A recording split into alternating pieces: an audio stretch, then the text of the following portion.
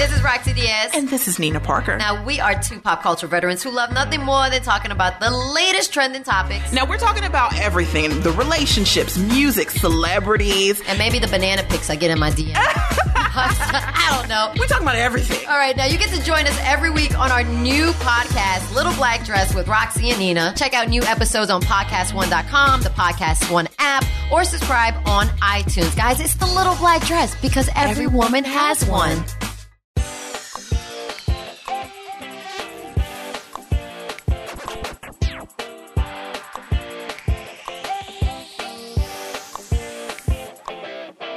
Seinfeld, the pothole is over, but we're just getting started here on Seinfeld, the post-show recap, a podcast about nothing. And now, here are the two guys who have been podcasting from a janitor closet since 2014.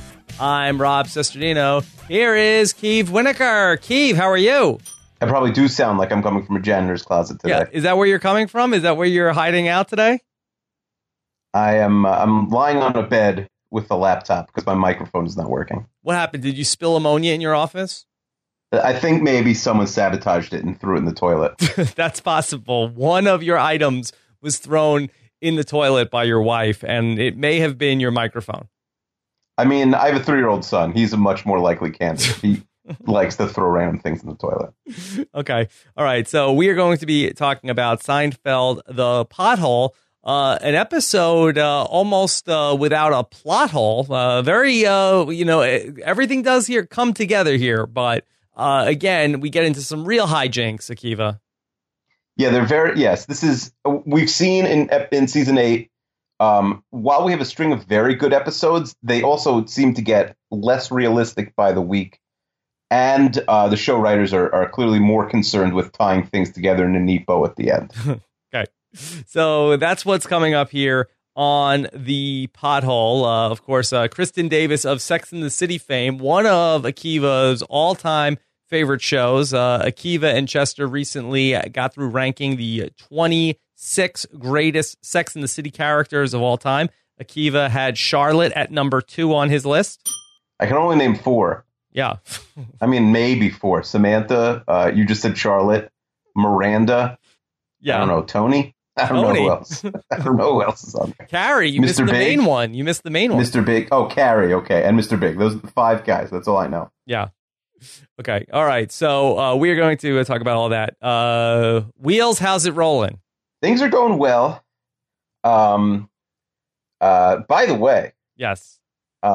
Kristen Davis, speaking of Sex and the City, she looks very good in this episode. Yes. Very attractive. Good job there by Kristen Davis in 1997. Yeah, so speaking of 1997, so this episode we're talking about today is February 20th, 1997. And next week, The English Patient is March 13th, 1997. March 13th, 1997. That's this coming Monday, probably Yes. a day or two after you're listening to this. Mm-hmm. So we've always been talking about catching up. And it looks like we finally caught up. I mean, we could, if we record on Monday, Rob, it is literally the 20th anniversary of The English Patient. Okay. Is that something you want to do? I mean, I'm available. No, I don't care. We could record any day next week. But we could say it was Monday. Yeah. Yeah, we'll just tell everyone it's Monday. We'll record on Tuesday. That's fine. That's fine. So we'll figure that out going forward. So there we go. Things are getting synced up. A 20-year anniversary in the making. But Kiva, why don't we get into talking about the pothole, as you mentioned, from February 20th, 1997, written by O'Donnell and O'Keefe. Is this a new tandem that we're seeing here? I believe it is. I believe this is one of the season 8, season 9 tandems. Okay. O'Donnell and O'Keefe. Yes. They may as well have written about the Irish Day Parade. I don't know. I believe they just call it the St. Patrick's Day Parade. Oh, yeah, that's true. Also coming up on the horizon. But we'll get into all of that. Akiva, we start off this episode with a scene that will have to do with the episode. And again, these super plot-heavy episodes, they don't waste that first scene before the open of the show, before that first commercial. We see Jerry and Kristen Davis, the inciting incident of the whole show, where Jerry is brushing his teeth and then he knocks her toothbrush into the toilet. Yeah, no, you're right. That we sort of like established all these rules, like the opening scene post stand up is going to be something that's irrelevant, and then it's just going to be a throwaway, and now it's like literally, as you say, the key scene in the entire episode. We're just starting off with it. Yeah. And so Jerry, almost without hesitation, I think that this might be maybe a little bit of a out of character moment for Jerry. He sticks his hand right in the toilet to pull out her toothbrush. The whole episode is about how he's so grossed out about her toothbrush being in the toilet. He stuck his bare hand in the toilet. Yeah, kind of crazy. He should have at least got a glove or something. Yeah, or tweezers or a tongue or some sort of a stick or something to pull it out. And somehow, in ninja precision, Kristen Davis is able to sneak up behind Jerry and put toothpaste on the toothbrush and start brushing her teeth. Yeah, we had a similar issue this past week. We had a lot of kids over at the house, and a bunch of little kids went to the bathroom together, as little kids are wont to do, especially girls. And we hear a yell come out of the bathroom, and my daughter comes out and says one of the girls was on the toilet, and another girl knocked nail polish into the toilet. Oh no! And now she can't flush it. Yeah, and it wasn't my kid wasn't the one using the bathroom. Right. So, I went from not going to do it to obviously not going to do it. Yes. So I just figured, we'll just have one less bathroom in the house forever, and it'll be okay. You were just going to shut down the bathroom? Yeah, forever. What am I going to do? I'm not taking the nail. You can't flush the nail polish. It'll, explode the pipes. But I'm not, fishing out the nail polish. I don't want to know what's in there. Right. And then one of the moms, who's a nurse, just got up and was I'll take care of it. Yeah, I could ask a series of follow-up questions to this, but it's probably in our best interest to not explore this too much further. Probably not. Okay. So we end up seeing that, obviously, she has started using the toothbrush, and Jerry is pretty horrified. I do feel like that, and it's talked about in the episode, but I do think that this is a episode where Jerry's character really goes to the next level in terms of he was always clean, but now we are really fully exploring that Jerry has a disorder. Right. The fact that they bring up the words disorder and problem and stuff, this week is they are taking it to the next level. But it's not a new thing. It's definitely a character trait he's had since day one. But now we're in overdrive. Yes and no. I mean, if you're a neat freak, this would bother you. What is the previous thing that has happened to Jerry that we can say is a good example of this? Was it when he found out that the woman he was seeing had a fungus cream? Yeah, I think the fungus cream is the most analogous to this. Okay, well, this is 30 levels past this. Okay, that's true. Okay. We'll see how many other times this comes up along the rest of the way. So Jerry and George are meeting up in Monk's, and obviously Jerry is filling George in about the toothbrush incident. George is a subscriber to the 5-second rule. He feels like if the toothbrush wasn't in there for that long, no harm, no foul. Yeah, and it was a clean toilet. It wasn't someone had just gone to the bathroom in it. I mean, what's your take on this, Akiva? Clean toilet, just the water in there. She seems like a clean person. It's not like this is a frat house or some sort of a public restroom. Toothbrush got knocked in, comes right out. She starts using it.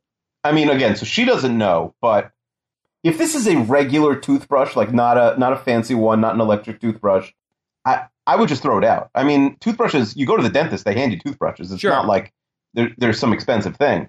So I would not, and you usually have an extra toothbrush in the house. So I would definitely have just thrown it in the garbage. Yeah. So you think that Jerry should have taken it from the toilet, immediately thrown it in the garbage. But let's say this happened now. Okay. Somehow she starts brushing her teeth with this toothbrush. So what is your reaction to that? I mean, it's hard to tell her.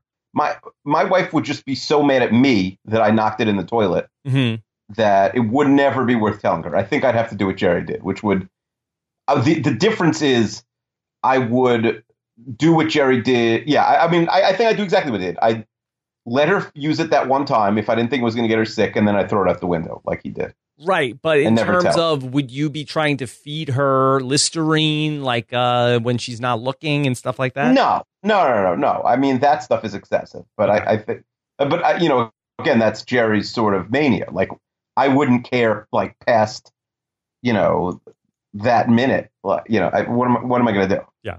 All right. So George reveals that he has gotten a new keychain from the Yankees. He has a Phil Rizzuto keychain that when you squeeze his head, it says, "Holy cow."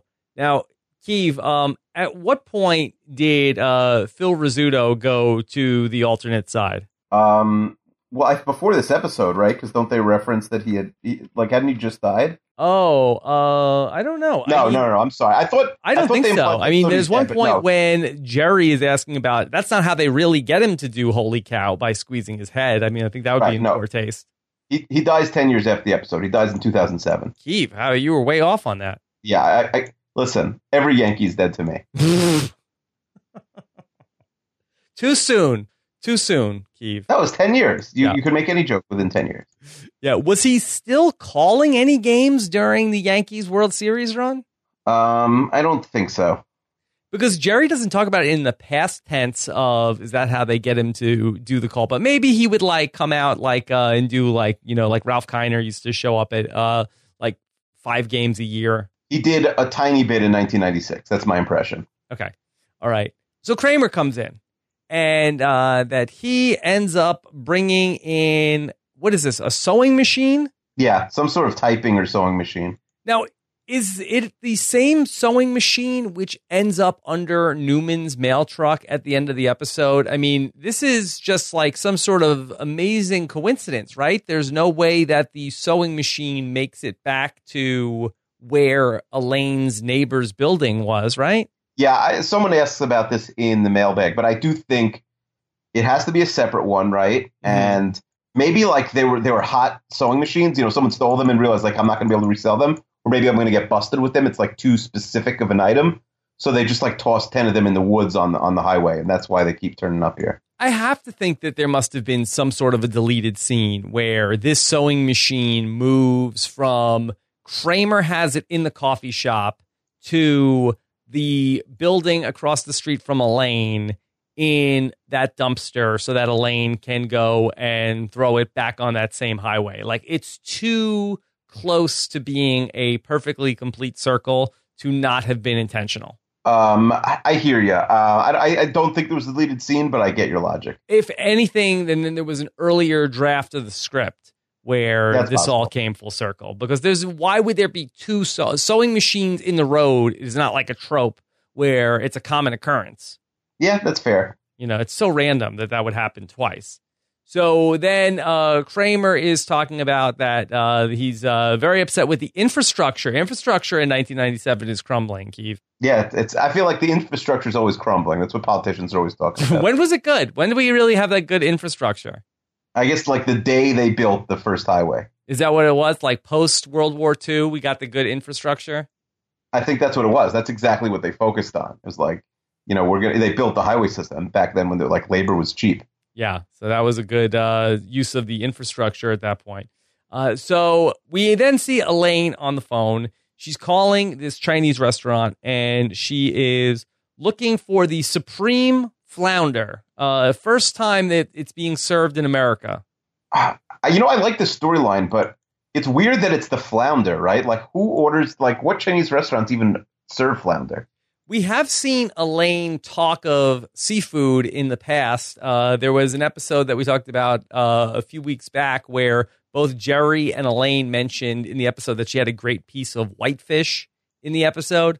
So maybe Elaine's just a big seafood buff, and she heard that the Supreme Flounder at this place is the best. Yeah, no, I guess best flounder in the city at China Panda. Yeah, I mean, again, best. I don't think Chinese restaurants serve flounder, but I guess it's the best. Okay, so here is the issue for Elaine, that her address is on West 86th Street, and they don't deliver below 86th Street, that the street is the divider. And she can't go and cross the street and meet the guy. I like that the guy says to her, if we deliver to you, then what? 85th Street, Wall Street, Mexico, 84th Street. I like the order of southness of those things. Yeah, good job by the O Buddies writing. They wrote a good line here. Okay, so they tell Elaine no, they cannot deliver to her. She calls back in a phony voice and orders it to go across the street. I mean, I like the storyline, but I'm going to have some complaints about it when we get further here. Okay, because you're a big food delivery guy. Well, so are you. You do. I will order food from a restaurant, but I'm not a big app guy. Yeah, I'm a big app guy because I hate trying to figure out the map. I don't want to figure out like, oh, am I inside the calling radius? I just know if I go on the app and then the app says I can do it, and then I don't have to deal with anybody on the phone. Which app do you use? I use DoorDash, not a paid endorsement. Not a paid endorsement, but because there's a bunch of them, and now every day, like everyone and their cousin has like a food sort of delivery startup. Sure, yeah. But anyway, there was an amazing article this week on The Ringer, and you don't say amazing articles in The Ringer often, right? But Mallory Rubin from The Ringer, yes, wrote an incredible article about her DoorDash / Eater whatever / all these different third-party delivery food services in LA. Okay. Everyone should read it. It's incredible. It's called Confessions of a Postmates Addict. Yeah, what's the big takeaway? The big takeaway is in the last 4 years, she has ordered 705 times from those places. My only complaint with the article is that she doesn't give an amount, but I suspect the amount is like $100,000 of food.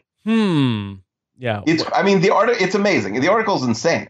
Let's see. I guess the average order on there is probably like $20 to $25. What did you say? She got 700. Yeah, but the one receipt she posts is over $100. Yeah, it's for her and her husband. It's completely insane. Because like I see service fee delivery's $46. There's Keith, surge pricing. Even if she go 750 orders, even if she spent $50 an order, that's still only $37,000. Yeah, but what if it's $100,000? Anyway, the article is just so amazing.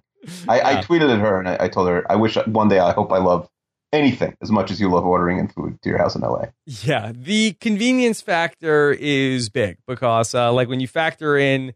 Just like, okay, if I'm going to go out and get something, then it's going to take me at least like 10, 15 minutes. You start to get into the equation of like, well, what can I be doing in that time? How much work can I be getting done if I don't go to do that? So the convenience is a big deal. But she like discusses like one time she goes to a restaurant, she likes it, she like leaves, and then she was like, oh, I really like that. So she like orders more to like come to her house, like, and the guy's probably like a minute behind her. Right. I don't know. I can't speak to that. I can only talk to the convenience of not having to go places. I can't. No, I'd also like, she's like, yeah, I've eaten at this restaurant like 120 times, but I've never been in the door. Okay. I could see that if you find a place that's good delivery. But let's not get too taken off the 4-lane highway, Keith. Got it. Okay. So Kramer ends up coming by. He is basically acting as though he is a proud father. That's actually what he comes in and says, but he explains that he is now adopted a highway, and now he is the owner of mile 114. Do we know what highway this is a part of?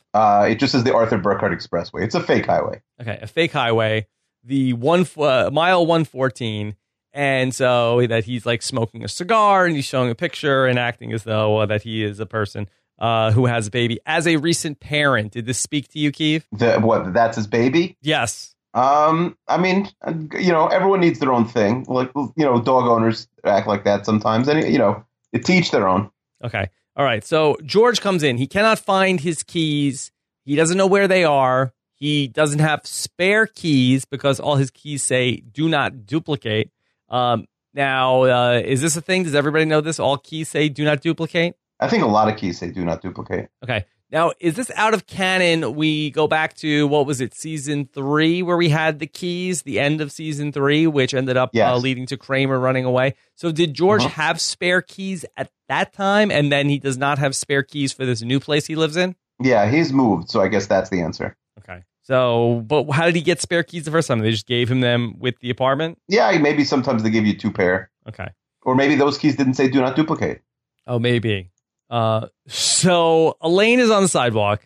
here comes the man from China Panda. I mean, this guy is no Ping, for the record.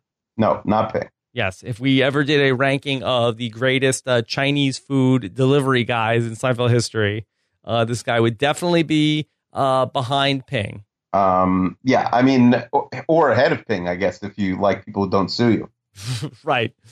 And did the guy from Hop Sings have a delivery guy? Did Hop Sings have a delivery guy? I'm not sure. Yeah, I know that they were on the phone with the guy at Hop Sings. But here's I this think guy. Hop Sing did have a delivery guy. Yeah. Wasn't it the same guy? Wasn't the owner also the delivery guy at Hop Sing? That's possible. And so the delivery guy gives Elaine the food and very clearly an empty bag. I feel like that Michael Richards would have insisted that the bag actually had Chinese food in it, because you can see that the way that's flying around, there's no way that bag is full. Yeah, that's a good point. Yeah, he would have put a bowling ball in there just to make it heavier. Just to make it heavier. And so that Elaine gets the food. She's trying to go into the building. Obviously, it's not her building. And so she ends up just handing the bag back to the guy who takes the food away. I mean, this seemed like a very clean transaction, Keeve. Yeah, she should have run. Yeah. I mean, what does the delivery guy care where she lives? I understand, like, if you say, no, we're not sending our delivery guy out there, the rules are the rules. Once the delivery person has given you the food, like, isn't his desire to make the tip? It's crazy, right? He has to give back the tip in taking it back. I understand maybe he does. It's annoying to him to have to go down this far south, but just, say like, I make up some bogus, like you have to pay an extra $20 and don't do this again. Put her on a do not call list, blacklist her like Hop Sing did. But don't like, why would you get, you already went down there. Yeah, why spite her at this point? Yeah, the food is going in the garbage and your tip is now back in her pocket. It makes no sense. Okay, Elaine cries, this is address discrimination. I mean, it is, but what most places do is they just have a surcharge for more than X number of streets away. Yeah, I'll tell you what I get hit with on DoorDash, a surcharge for small order. I would never have that if I did DoorDash. Caviar, that was another one. So caviar, I see that you can't even put that out there in the world that you're getting caviar delivered to your house. No. Caviar is the name of like the DoorDash competitor. Oh, that she uses. No, that's terrible. You should really be priced, too price bougie. All this. I mean, it's just the name caviar. Maybe the service itself is less bougie. Keeve, would you order? You have an app called Caviar on your phone? Yeah, I mean, if whichever one gets me my food faster. Okay. I would order from like Caviar, DoorDash, and the other one. I forget the other one. Like the exact same thing from the same restaurant, and then just see like who gets to me first. Okay. And then what? I make it like a bake-off. Bake-off? That's what they call it when it's like a test of you. You're testing. Okay. All right. So then we end up seeing Jerry and George on the street. They're coming out of the drugstore where Jerry is buying all these cleaning products. George is also retracing his steps. And he talks about he was doing this. He was going to get a muffin. It was that cake. And then he remembers the broad jump where there's a big pothole in the street. And apparently he does this every day. And he heard a noise when he did the broad jump. He didn't look down because he wanted to stick the landing. And they see that the pothole has been filled in. Yeah, but I mean, that's pretty amazing that he remembers every step he took. Yes. Okay. Keeve, would you do any sort of pothole broad jumping? Yeah, I've been known to like jump. It's less potholes. It's more like, it's snowy on the ground. So you wouldn't know about this. You're a left coast elite right now. Mm-hmm. But like, you remember like there's like this big, like maybe 2 days after it snows, there's this big snow puddle. And so you try and like, there's no way around it because it's enormous. You can't walk around it. So you do like the big broad jump. So we've all been there, at least people who live near snow. Yes. Okay. So back at Kristen Davis's apartment. So Jerry has now given her an electric toothbrush. I don't know where he got that from. Is that in the past on Seinfeld? I thought it's canon that an electric toothbrush can only be shipped in some sort of giant box. Yeah, that's true. The box needs to be much bigger. Yeah. Okay. So he says to her, don't turn it off. It has an automatic turn off. And he, under his breath, when the battery dies, he's telling her to use Plax. And she says, this stuff tastes like bleach, which is a funny callback to earlier with George that he asked George, can you drink bleach? He said no. Now he says under his breath, I don't know anything about that. Yeah, so he, just to keep score, he literally served his girlfriend bleach here. Yes. Supposedly. Not canon. I mean, if it tastes like bleach, what did he do? Make a bleach supplement? I don't know. It's bleach. Maybe Plax just tastes like bleach. I guess. Yeah. Okay. And then Jerry throws out the toothbrush and he's all ready to kiss Kristen Davis, and he still can't bring himself to do it, Keith. He's triggered. Is he triggered? Think so. Yeah. He's a snowflake. This is a very first world problem. Is it to not kiss someone whose toothbrush was in the toilet? I think it's the definition of a first world problem. I mean, it's nice to have like a beautiful woman like Kristen Davis who wants to kiss you, but I feel like even people in second and third world countries would also not want to kiss someone whose mouth was just in the toilet. I think you're wrong about that. I think the person in the third world nation does not have a toothbrush or a toilet in the first place. Yeah, they're still not toilet kissing people. They would. If Kristen Davis showed up, they would. Yeah, that's true. Kristen Davis, all rules are out the window. So, fair enough. And I'm saying Kristen Davis now. I'm not even talking 1997. Oh, okay. No? Okay. So Jerry is in the car with Elaine, and he's talking about this whole predicament. And Elaine's rather disgusted with the whole thing, especially when Jerry's talking about that. Maybe if he could shrink himself, he could go into her mouth with some sort of a laser. This movie that he's talking about, Fantastic Voyage, I only know of Coolio Fantastic Voyage. Coolio Fantastic Voyage? What's that? Yes, that's a popular song. I Like think also Sinbad from movie? 1997. No, I don't know. Is that right? Yeah. Fantastic Voyage by Coolio. Yeah. I'm sorry, 1994. I was very not into music when I was a younger kid. And whenever Gangster's Paradise came out, some girl came over and started talking to me about it, and I had never heard of it. Mm-hmm. She just walked away and never spoke to me again. Wow. Over. And that's probably what got me into music. I'm like, oh, I gotta get more hip. I don't even know what this girl's cooler than me. I gotta get into music. Yeah. Coolio famously said, come on, y'all, let's take a ride. Don't you say the S word, just get inside. It's time to take your ass on another kind of trip, because you can't have the hop if you don't have the hip. It's amazing he hasn't held up 22 years later. Yeah. It's like poetry. All right. So Elaine says, look, do you see where this is all going? And Jerry says, what? Being clean and happy? No. That you are on your way to a disorder and a quirk or two away from dementia. Yeah. I mean, he really is, this is definitely, I thought they were going a different spectrum with him, but no. I guess the dementia spectrum to him is also a possibility. Okay. They end up driving past Kramer's mile marker on the highway. They talk about stopping to say hi, but they'll see him back at the apartment. I totally agree with this thinking. Yeah, the highway stop and talk is, I don't know who you do that for, but that's a pretty high level. Where are they going, by the way, that they're getting out to mile 114 of some highway? I mean, I don't know. Unless it's the West Side Highway and you're just driving within Manhattan, I have no idea where they're going. It's strange. I mean, the West Side Highway has Adopt a Highway project? No, but I'm sure if you wanted to adopt a highway, you could. How much? By the way, Kramer's no money. It's got to be expensive to adopt a highway. Well, maybe they get you on the cleaning. Maybe it's cheap to adopt the highway. Oh, so if you agree to clean everything yourself, which Kramer does, it's much cheaper. Okay, I'll buy it. Because usually it's big corporations that do it. Yeah. All right. So we see Elaine and some guy that she's trying to get him to order Chinese food. Can I use your apartment to order food? She asks him.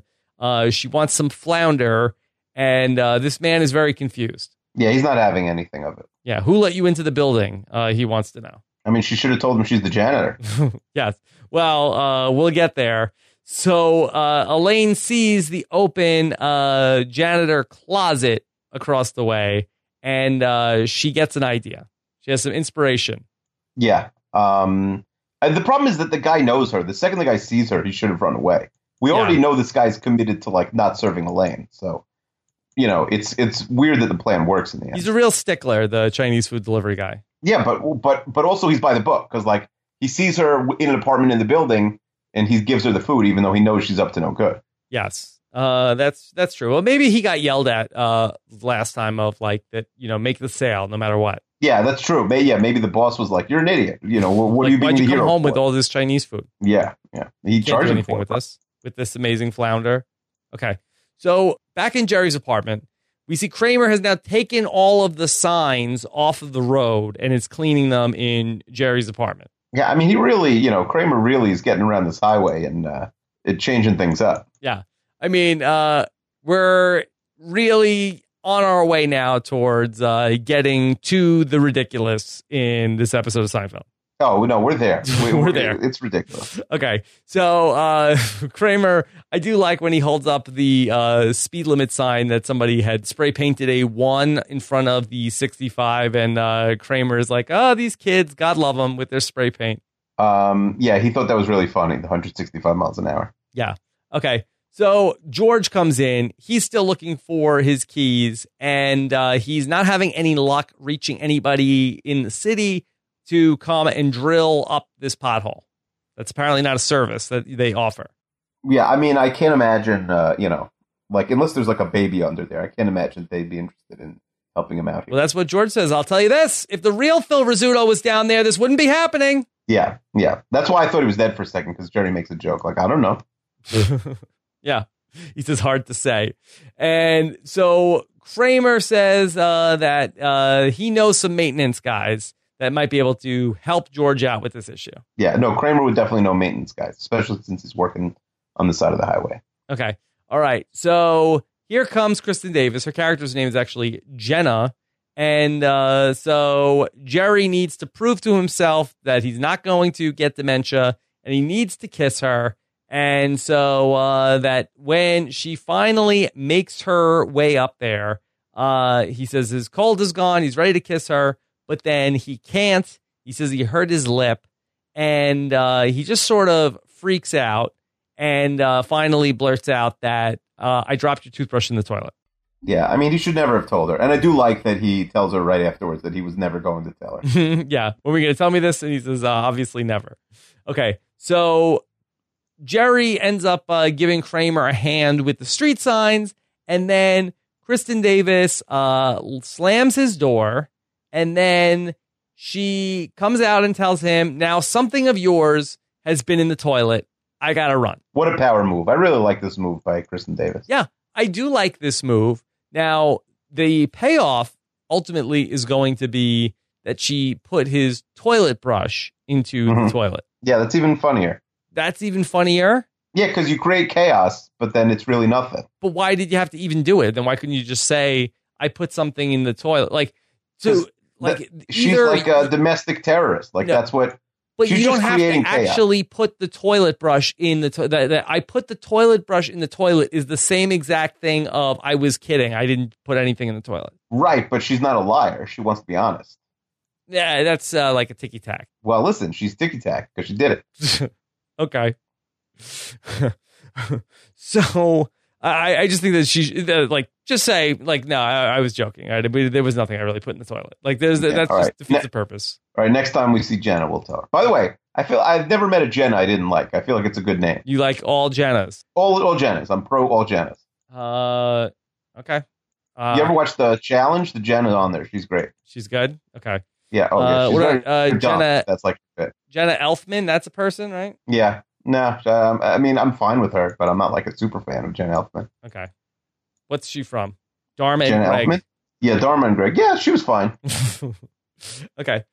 So we then end up seeing Jerry calling on the phone that he wants to know, was it the spatula? He's throwing things out left and right. Yeah, literally just throwing stuff in the garbage. He's very concerned about the whole thing.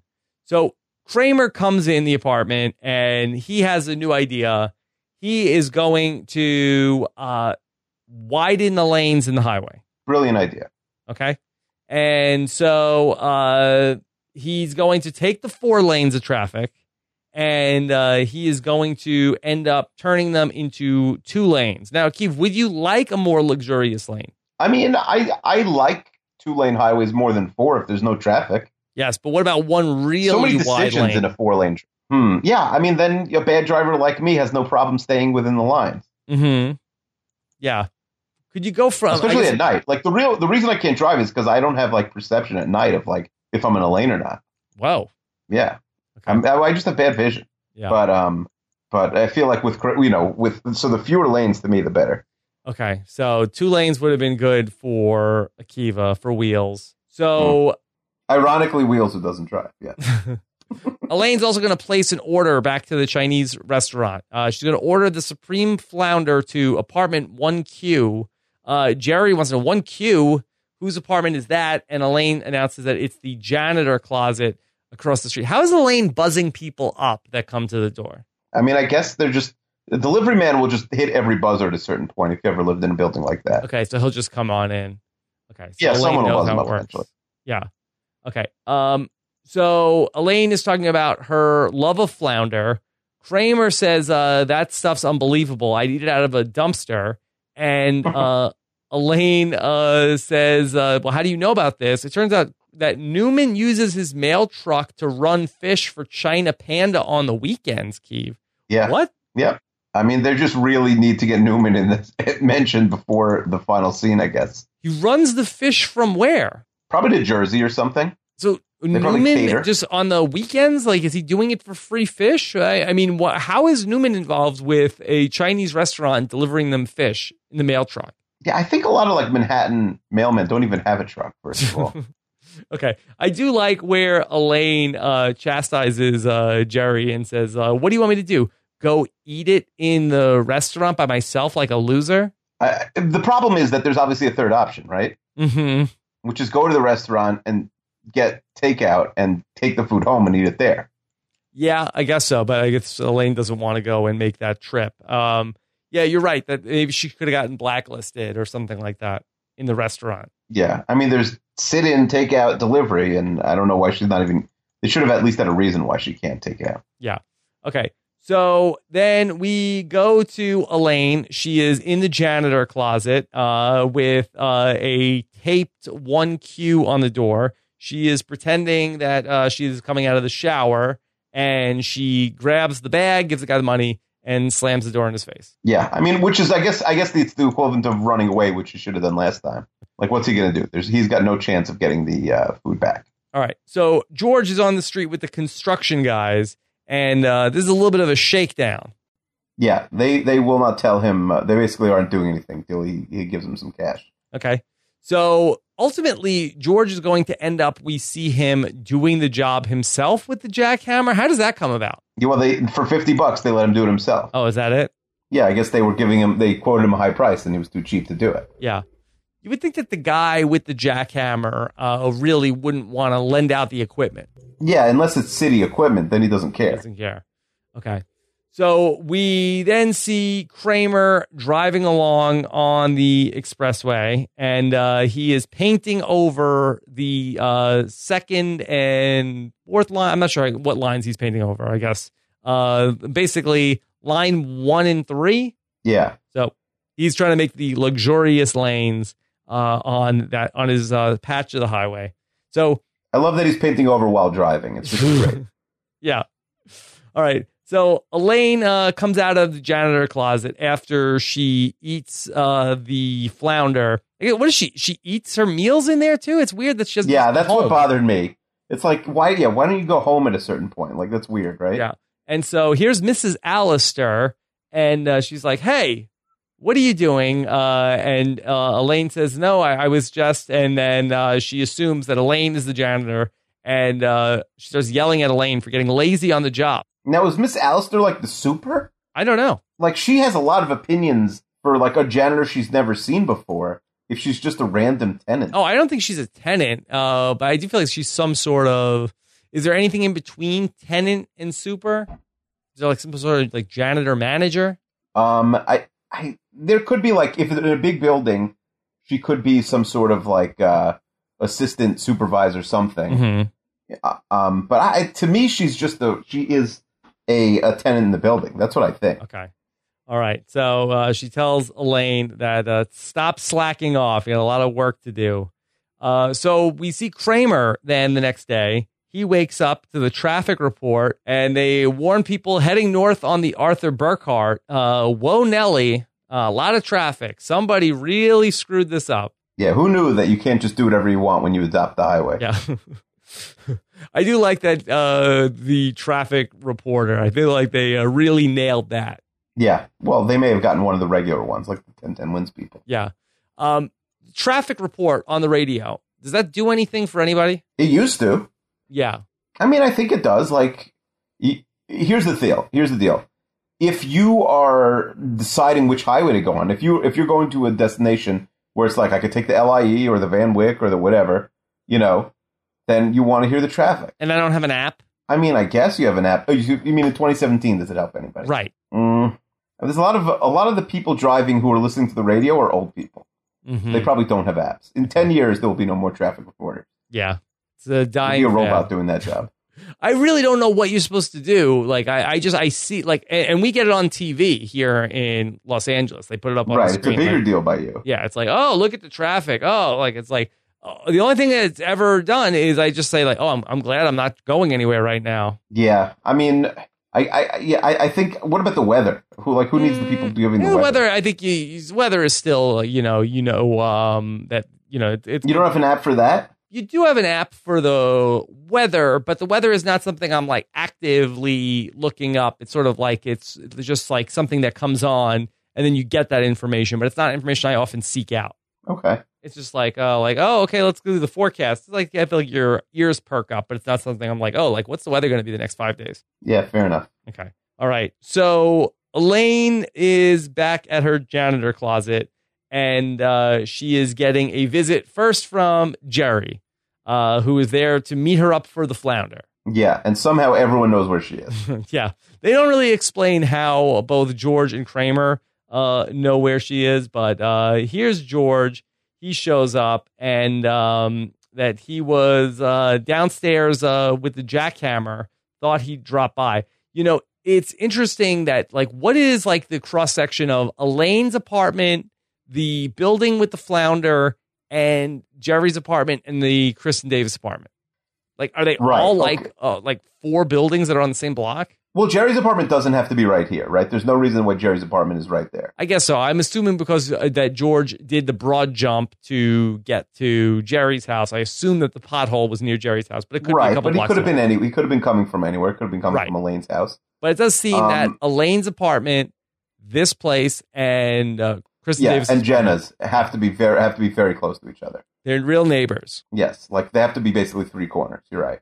Which begs the question: why couldn't Elaine go to Kristen Davis's house to get the flounder? She's never met her. She hasn't met her yet. Okay, I mean, maybe in a few weeks if Jerry's still going out with her. Maybe. I mean, Elaine should be invested. Also, in it's like the ex-girlfriend's going to go over to the new girlfriend's house to get flounder because of a address snafu. I don't know. It just seems like it's a big ask. Okay. Well, I mean, she's ordering Chinese food out of a janitor closet right now. Yeah, I mean, this is like we've had Thirsty Elaine. This is like the most pathetic Elaine. It's just played well. Like, her whole goal is every single day just ordering Chinese food from the same place. Okay. So then on top of Georgia coming in, now Kramer comes in, and we're getting really slapstick at this point. Yes. No, it's getting more and more ridiculous from now till the end of the episode. Yeah. Okay, so everybody's in the supply closet. They're all like knocking into each other. There's a knock at the door. It's Mrs. Allister, and Elaine has to squeeze through. She gets out, and that she is getting in trouble, that there's a bunch of trash that she needed to haul out of the basement that she has not gotten to yet. Yeah, and she tells her they're having a janitor's meeting. Yes. It's a good save. When she sees all the guys getting out. What do you think Mrs. Allister thought? Again, she must be a tenant, because there's no way that she would know. She wouldn't know any of the 4 janitors in the building. Mm-hmm. Yeah. And there's apparently some stuff in the basement, and the children are eating the trash. Yeah, but some of it's vegetables. That's some fine. of it is vegetables. All right. So Kramer spilled ammonia, and the guys all go running out. And Kramer's going to borrow some chain. Does the chain end up paying off in any way? Not really. What does he need the chain for? I don't know. Like part of his, scheme, but I don't know where the chain was there. You're right. Okay. All right. So we then see Kristen Davis. She's there, and Jerry is trying to at least make Kristen Davis think he's all better. He's not concerned about the toothbrush anymore. Yeah, he's been trying. And here comes Elaine. She needs to borrow Jerry's car. She needs to haul away the trash from the basement of the Flounder building. And she needs to borrow Jerry's car for that. Yeah. I mean, it's like, I'm surprised that Jerry, like, once he realizes, doesn't run after Elaine and stop her. I mean, why is Elaine going through with this? Yeah, why? Right. I guess she's committed to still ordering the Flounder. Right. That's what she's establishing here. And she's not even considering going to another plan. Like, it's easier to still order the Flounder from the janitor's closet and haul a basement full of garbage to some dump somewhere rather than... And not even paying someone to do it for her. Right. Crazy. Or even just like taking it and just like throwing it on the street. That must be some magic Flounder. Yeah. Or like putting it in the trash in Jerry's building or anything. Yeah, crazy. Okay. So she ends up borrowing Jerry's car. And he says, that was my last sanctuary. He says he slept in that car last night because it was the only place that didn't have the germs. And he wants to know, what did she put into the toilet? And she says, it was the toilet brush. Yeah, I like that he says he could replace that, which is a good line. Yeah, that was funny.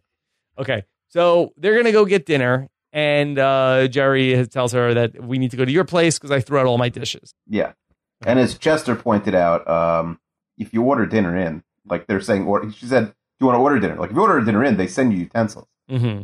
Yeah, especially if you order Chinese. Like you don't get plates if you order like a hamburger, but if you order Chinese, they send it in those like boxy things that, you're good to go. You could do that. Maybe Jerry is anti-chopsticks. I mean, they send you forks. Okay. All right. What are you going to do? So we then get to see where we have Elaine on the sidewalk, and she is now like a blue-collar worker that she is getting ready to take the trash or is hauling some of the trash over to the dump. We see George on the jackhammer giving an acknowledgement, and Kramer is loading in this 40-gallon drum of paint remover into his car. Yeah. Pretty typical stuff. Jackhammering, paint thinner. Right. Elaine being garbage woman. Like, we have gone to full Wile E. Coyote Roadrunner levels at this point. Yes. I wrote down, we're on The Simpsons right now. We're not at Family Guy territory. We got, like, the chickens fighting on the car, but we're at least in The Simpsons world. Not yet. Okay. So Jerry is eating with Kristen Davis, and he has wine, and he says, I'm not going to let some silly hygienic mishap get in the way of what could be a meaningful relationship. George is working on the jackhammer, and that he ends up hitting something, and there's some rumbling sounds and noises, not unlike an earthquake. I feel like that Jerry does not seem very alarmed. I mean, it seems like the whole world is ending. Like this is, right. But Jerry, like the building is shaking. Mm-hmm. I just wonder if the pipes are connected. Could this be like a few blocks away and not next door, not like right outside? It's possible. Did everybody's toilet in Manhattan go like that? No, I was just saying somehow this one was the one that like got connected. I mean, it seems like a 1 in a million shot. No. Yeah. That's true. I mean, I've definitely had that where like there's construction people like working on like the like manhole like out in front of my house, and then like the toilet will flush up here. Really? Yeah, that's freaky. It is freaky. I don't know exactly what's going on. And there was like a not maybe there's a ghost in your bathroom. I don't think it's a ghost, because what does that have to do with the guy? It was like the Ghostbusters were down in the manhole. No, like the guy on the street has nothing to do with anything. There's just the ghost flushing your toilet sometimes. I don't think so. Why does the ghost need to flush the toilet? I mean, I don't know. Like maybe I have no idea. I don't know anything about ghosts. Yeah, I feel like the last thing a ghost is doing is coming back and flushing the toilet. I mean, that's almost helpful. If the ghost wants to mess with you, like that's what you do. You flush the toilet. Ooh, mess with me. Flush my toilet. I mean, it's take out my garbage too while you're at it, ghost. It's like it's a friendly ghost, but it's like a prank type friendly ghost. A housekeeping ghost. You would want to move into a house that was haunted by that kind of ghost. Okay, fair enough. Okay. So we end up seeing Kristen Davis looking deep into the toilet. And of course, we see both a jet of water erupting from the ground with Phil Rizzuto. Holy cow. And then we see Kristen Davis get soaked from the toilet water, and Jerry walking in and also saying, holy cow. Yeah, and it's a nice tag that he says the holy cow here. And then he says to her, have a nice life, and closes the door and leaves. Yeah, I mean, that's a great line. Okay. Meanwhile, Elaine is driving on the 2-lane highway, and it's so luxurious that she's swerving around, and then a sewing machine falls from the trunk of the car. Yeah, and again, we don't know if it's the same sewing machine or not. History will leave that unknown. Yes. Kramer is trying to unload the 40-gallon drum of paint thinner, and that did not go well. That ends up spilling. Yeah, drops the paint thinner. I mean, do you follow here, like, how everything catches fire and stuff? What, that the spark from the sewing machine ignited the paint thinner? Yeah, so the spark from the sewing machine, I guess, ignites the paint thinner. Yeah, I think I could follow that. Yeah, making Newman's truck catch on fire, but only enough that he, like, sort of gets burnt, but not really injured. Right. If only Elaine knew that there was a truck full of all of this flounder going by, she could have cut out the middleman. Yes, sir. I mean, does he just take the flounder, or he takes all the fish? Probably gets them all their fish, right? Right. So it's possible there's, like, the flounder's not the actual flounder dish you like. Yes. Do you like that Newman sings once, twice, 3 times a lady? Yeah, he's a great singer. Okay. And so he rolls over the sewing machine. There's sparks. There ends up being a huge fire on Newman's truck.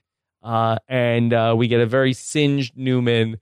He's yelling, oh, the humanity, like the Hindenburg clip. Yeah, the singed is sitcom-y, right? Because, like, no one gets singed without getting, like, third-degree burns, right? You know? But again, this Except whole thing is now Looney Tunes, where this is Wile E. Coyote is walking back, and he's been through the explosion. That's what Newman looks like. Yeah, I mean, is this the least realistic thing we've seen so far? It's definitely up there. It's up there. We will top. I feel like there's been so many things. But this is definitely up there. It's a lot of, like, 9 out of 10s. Mm-hmm. Maybe there'll be one that's 10 out of 10, but, like, it's just, like, 4 or 5 different things that are so absurd put together. Right. And then we get the tag, which is kind of, like, Much Ado About Nothing. Kramer is just, like, talking to Newman, who, after he's been burned, and Newman's just non-responsive. The ending doesn't do anything for me here. Yeah, they should have thought of something different. Not even like a punchline. It was a joke-ish at the end. Yeah. Okay. All right, Keith. So that was the pothole. Any big picture thoughts on this? Yeah, they could have done something better with the ending. I'm not exactly sure what. And maybe tied up Elaine's storyline a little better at the end also. Yeah, I mean, definitely some hijinks, a lot of fun stuff along the way. And what do you think is the A story here? It's a good question. I mean, I want to say the toothbrush. Mm-hmm. I mean, the highway is pretty close. And it's definitely not George. George is definitely the D storyline, I think. Mm-hmm. It might be Elaine getting the Chinese food. It's a tie between Elaine getting the Chinese food and... I mean, it just like they have 3 B storylines and then a D. That's what it is. Yeah. Instead of an ABC, it's like BBBD. There's a lot going on here. Yeah. Okay. But nothing bad. Definitely no storyline that's bad at all. All right. Well, here we are, Keeve. Let's talk through the storylines. Jerry with Kristen Davis and the toothbrush. Where do you give? Yeah, I think it's pretty funny. Yeah. I like Kristen Davis. Very likable. I'll give this an A-. Yeah. I'm probably not as high. I'll give it a B+. Lots of fun. To be had there, but if she says she put something in the toilet, you can't say I put the toilet brush in the. No, I like it. I would have picked that too. I like the toilet brush. Okay, all right. What about Kramer and his highway? It's funny. I think him driving on the highway while painting is great. I'll give that an A- also. Okay. I'll give it a B. We're getting a little like ridiculous with like taking the street signs down and cleaning the streets. No, that's for sure. That's for sure. So it's funny, but it's a little otherworldly for a show that's supposed to be about nothing. What about Elaine with the Chinese food? I like it. I think they could have tied it up. Yeah. Like, is she still doing this like in perpetuity? Like, is she still ordering this Chinese food? Right. I feel like there could have been an end to this story, so I'll give it a B. Yeah, I think that's a fair grade. I mean, I like the idea that this is a relatable issue, and it's still relatable. Yeah, Right. like, it's still a thing. I like it. But then Elaine getting involved in like hauling garbage out of this building to keep ordering food out of the janitor closet. Little, maybe not explained well enough. And then finally, what about we get to George and losing the Phil Rizzuto keychain? Yeah, I mean, it's funny. It's a cute little thing. Again, if for the fourth storyline, there's nothing wrong with it. I'll give it a B+. Yeah, he doesn't have that much to do in this episode. He sort of loses the keychain, and then we see him with the jackhammer, and that's about it. Yeah, one of the lighter George episodes in years, honestly. Okay. So, Keeve, definitely a very passable episode of Seinfeld, but what's the most iconic moment here? I mean, I don't know. Is it like first of all, we don't really find out. He does get the keychain back, right? Once it gets like flown up and you hear it. Yeah, you would think he catches it. Right. You'd think at some point he gets it. Mm-hmm. The most iconic thing. Yeah. There's not an iconic joke. I guess if you wanted to say, the toothbrush in the toilet, like that's pretty memorable. Mm-hmm. But you're right. There's a lot of funny things here, but there's not a quotable, joke that would have been like one of my WAV files, like last week with the believe it or not, George isn't at home. Right. I feel like the Phil Rizzuto keychain is memorable in that it's so random. Yeah. But yeah, there's but no line, like really. Iconic line or joke or anything like that. No. Okay. So, Keeve, all that being said, I think that's probably middle of the pack. I'll say episode number 88 in your rankings. No, I think I'm a little higher. Honestly, I think all four storylines are good. You get 4 quarters, it does equal $1. So I have this up at 62. 62. Mm-hmm. All right, there you go. All right, Keeve, are you ready to dive into the pothole mailbag? Let's do it. All right. Of course, these emails come in every week. Seinfeld at postshowrecaps.com. Let's get into the weekly segment of everything from last week's episode. Johnny DeSilvera, starting us off, he says, this episode earned Andy Ackerman an Emmy Award for Outstanding Direction. They were talking about, and they said, look, it's a lot more heavy lifting this episode with filming on the street and that sort of thing than maybe some other episodes. So I hear you. Okay. So Johnny also wants to let us know that the Arthur Burgart Expressway was named for an actor who, according to the Seinfeld Wiki, had been called into an audition for Seinfeld several times without being cast. This despite the Seinfeld's creative team liking his performances. That's a fun fact. Yes. I think that guy would rather have just been on Seinfeld once. Yes, yeah, for sure. Because Okay. he never ends up being on the show. Does he ever end up doing anything? I mean, he's not much. He's in a couple, he gets spot here and there on different shows. Okay. All right. What about Colin, the pizza delivery guy? So he says he works for a large pizza chain. Let's call it Tomino's. And he's dealt with this boundary issue before. Most of the Tomino's locations close at 3 a.m. But because their store delivers to university residences, they stayed open till 4. One clever student ordered around 3:30, gave his address as one of the residences. When Colin gets there, he calls him and he says, you accidentally put the wrong address and that he lived a few blocks away in an area that was out of his boundaries and in the territory of one of the stores that had already closed at 3. Oh. But Colin, much like the delivery man in this episode, saw through his ploy and told him tough luck, went back to the store with the pizza. Colin, the pizza delivery guy, will not be played for a fool. Good for you, Colin, the pizza delivery guy. In fairness, Elaine probably gave a decent tip where this college kid at 3:30 a.m. was going to give him a quarter anyway. Right. These pranksters over at the college. Again, and that well, pizza, actually, I think Colin is Canadian, so it would have given him a toonie or something. I think that the pizza, you could probably sell it to somebody else also. If it's a plain pizza. No? Maybe reheat it. I'm not sure what the rules are. Yeah. Or you if it's like a mom and pop shop, probably, but Domino's probably has strict rules about that. Okay. All right. Craig from Vancouver wants to know, why did Jerry have to sleep in his car? With the amount of time that Jerry was locked out, there's no way she could have put something like a bed sheet in the toilet, maybe a pillow, but unless he doesn't have another pillow, which is insane if he doesn't, Jerry's also getting a lot of experiences sleeping in cars this season. Yeah. I mean, I guess it couldn't have been like a pillowcase. It still would have been wet, right? Mm-hmm. So, I mean, what could it have been in the bedroom? But, Jerry's just so skeeved out by it, then he just didn't want any part of anything. Yeah. You're right. I doubt she would have taken something from his bedroom and put it in the toilet and then got back and then ran to the door. Right. And he would have felt it. It would have been wet. Yeah. And the toilet brush gimmick. I'm more in favor of it. What presence of mind? Like, I need to stick something of his in the toilet. I'll grab the toilet brush. That'll show him. That'll be a mind game I'll play. Also, with remember, she's a clean freak, so she doesn't want to start dropping things in the toilet either. Yeah. Okay. All right. What about Lindsay? So she says, we've definitely talked about toothbrush etiquette before, and I'm pretty sure her question was, how do you feel about your spouse using your toothbrush? I already told her that I use my wife's toothbrush all the time, and I don't tell her. Lindsay's horrified by the prospect and the idea of using it after it fell in the toilet. It's game over for her. She freaks out even if she drops it in the sink. Yeah. Toothbrushes are like not a lot of money unless you have like a fancy one or an electric one. So yeah.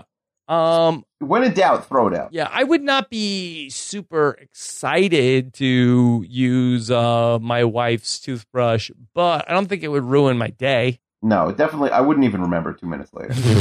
Yeah. The sink is no good, and the floor is even worse. So I hear you. It's you got to be careful with these toothbrushes. Yeah, Evan wants to know what we would have put in the toilet if we were Jenna. You want to put something of his in the toilet that's really gonna get him? He says go for the Superman action figure because he likes that and it's always on the shelf. Yeah, the remote. There's no way she could have put the remote in the toilet. No, for sure not. He would have known it wouldn't work anymore. Mm-hmm. I mean, you only had 10 seconds. Yes. What about a hairbrush? I think that's a perfect thing to put in. Yeah, because you don't even have to submerge it. You can just sort of hold the handle and then put that down. Yeah, that's a good point. Okay. And it's like your hair. It's not like that anything that's super you're not going to get sick, I don't think. No, you're not eating. Yeah, for sure. You could still brush your hair with it. You'd be okay. Okay. Matt in Massachusetts wants to know, if you were no longer in the delivery zone for your favorite restaurant, would you go as far as Elaine did to get it delivered? Keith, I would not. Yeah, but you don't love food. A food lover like me, I would definitely do it. I would go to a place. But again, Elaine didn't hustle enough. I would, maybe in the pre-DoorDash caviar days, you pay like a college kid to bring it to your house or something. Mm-hmm. Wow. Or just go to the restaurant and get it yourself. Yeah. Okay, Travis says, Newman's appearance in the final scene was totally out of left field, but completely redeemed by his soulful performance of 3 Times the Lady. Do you think he was still mourning the loss of Rogers Roasters and singing all of Kenny's greatest hits while he cruised the Arthur Burkhart Expressway? Yeah, I do think there's a good tie in there, right? Yeah. With Kenny Rogers. That is good. That the chicken restaurant is closed. Is that why he's getting involved with the fish trade also? I think he's now... He's moved on. If you can't have Kenny Rogers chicken, there's no chicken that's good enough for you. Okay. What does Amir have to say? Once Elaine gets caught in the janitor's room and is given actual hard labor to haul tons of trash out of the basement, how does this little scheme of hers continue to make sense? It was already way too much work to get the Supreme Flounder. At this point, it's insane that she doesn't walk away. Yeah, we're on the same team here, Amir. Yeah. Why would the delivery guy care, Amir wants to know, if Elaine lives in the building or not? He already made his way out there. There's no chance he gives up a nice tip to enforce some restaurant policy that doesn't impact it. Listen. Colin the delivery guy just proved you wrong. Yeah. But then that was going to be for Colin the delivery guy. He had to go somewhere else. It was already if the kid from the dorm would have been where Colin the delivery guy was, I think Colin the delivery guy would have just given him the pizza and taken the money and gotten out of there. It was when he had to make a second stop. Right. That's where Colin said, screw this. Yeah. Amir also, has a question about the sewing machine that we sort of brought up. The sewing machine that Newman drives over is the exact same one that Kramer drives over at the very beginning of the episode. Are we to assume that in the span of a week, 2 Singer black sewing machines fell into the middle of the Arthur Burkhart Expressway? That's a tough sell. Yeah, it's a tough sell. Again, I stand by my theory that there's just a bunch of hot ones on the side of the road. No, I think that there's definitely a earlier version of the script. Can you get the Obros to respond on Twitter? Yeah, we have a better question for... I'm sure one of the 2 of them is on Twitter. Yeah. But I want to know Miss Allister, if she is the super or what her deal is. Yeah. Okay. Steve O'Donnell and Dan O'Keefe. Let's see if we can get one of them on the podcast, or at least to answer our emails. That would probably be even better. Yeah, I'll ask them. Yeah. Okay. And then one other email, of course, the great Chester writes in to say, would it be speaking ill of the departed to point out that Phil Rizzuto's presence in the Hall of Fame is a grave injustice? He's only the 50th best ever shortstop, worst among Hall of Famers except for George Wright, who played 500 games in the 1870s, and Chester is attaching his shortstop list. Yeah. You're not speaking ill of the dead. You're speaking ill of yourself by having this. Yes. Okay. Come on. He is a beloved figure, Chester. I'm not talking about as a keychain. Wait, Chester's not a beloved figure. Yeah. What would a Chester keychain say when you squeezed it, Akiva? Oh, my God. I don't even want to think about it. We'll just start arguing with you. Okay. All right. All right. Fun stuff talking about the pothole. Do we have any hashtags for this week? You have anything for us? What about Domino's Pizza? That's perfect. Domino's Pizza. Good job, Colin. Okay. Good work there. What's coming up next week? Next week, we got The English Patient. Okay. Oh, that's right. It's Jerry versus Mandelbaum. Kramer buys some Cubans. George looks like somebody's boyfriend. It's going to be a good time. Okay. That's coming up next week on the Seinfeld Recap Podcast. Again, Keith and I are going to be recording it a little bit earlier in the week, for at least for the probably next 2 months or so as we head into the Survivor season. The end of the week ends up being kind of busy for me. So 100% on me, but we're going to be recording earlier in the week. So if you want to get your feedback questions into the show, you got to be a little bit ahead of the game. Yeah, a little earlier. Probably assume that, Tuesday afternoon we're good to go. Okay. All right. Keith, what else? I don't know. Do we have any podcasts out when this comes out? Oh, yes, that's true. So Akiva and I did a very fun podcast in honor of March Madness. We ranked the 32, or we set up a bracket where we were going to have a tournament to determine the best of the 32 Survivor winners, the Thrifty 32. We gathered them all together, and then we have a very complicated voting system to determine who moves on. Be sure to check out Rob Has a Podcast at robhasawebsite.com for more information on that. Yeah. That was fun. Yeah. I like when I plug Rob Has a Podcast on this show. Yes. I wondered, it's a Survivor fan who only listens to Seinfeld. It's like, I'm going to check out this Rob Has a Podcast. Yeah. Oh, okay. That's interesting. All right. Of course, Keith, what are you guys up to on 32 Fans? We haven't recorded anything this week, so I'm not sure. Okay. All right. Do you guys ever miss a week? We've never missed a week. Okay. But this could be it. I mean, hopefully, we're doing this on Wednesday. Hopefully on Thursday, Chester and I will. So that's Sex in the City podcast. That's just in the can that you guys haven't put it out yet? Yeah, that's right. That's for a rainy day. Chester messaged me this week. He's like, hey, I'm going to work. Should I bring my mic and my laptop? 4 minutes later, I responded, yes. He's like, too late. I already left and didn't bring it. Mm-hmm. Like, well, you didn't give me any time to respond. Why would you just bring it? He's like, it's very heavy to bring on the subway. Okay. So, all right. Blame him. Keith, by the time this is out for people to listen to, what is Tim Tebow's spring batting average? Ooh, 0. Yeah, 0. You think he's going to be 0 for the spring by the time the podcast and he's already made more outs than at bats because he also hit into a double play today. Oh, man. Yeah. All right. Well, we'll see. Keep hope alive, Keith. Listen, I mean, I have no hope on Tim Tebow, but he's probably a better quarterback than anyone on the Jets roster right now. So maybe we switch bring him back. Yeah, we could trade him to the Jets. Yeah, for sure. I agree. Why not? I could go with another Tebow year. He's better than Petty and Hackenberg, and there's no quarterbacks left on the market. All right. So fun stuff there as well. All right. So thanks so much to Scott St. Pierre, who edits the Seinfeld post-show recap, and, of course, to Mike Moore, who writes up our recaps on postshowrecaps.com. Looking forward to talking about The English Patient next week. Have you seen it? Do we have to watch The English Patient, too? The movie? Yes. Oh, definitely. We have to? You don't have to watch the Seinfeld episode. You have to watch the movie English Patient. Maybe there's like a YouTube video about it. No, we'll read the Wikipedia about it. Okay. All right. Have a good one, everybody. Take care. Bye.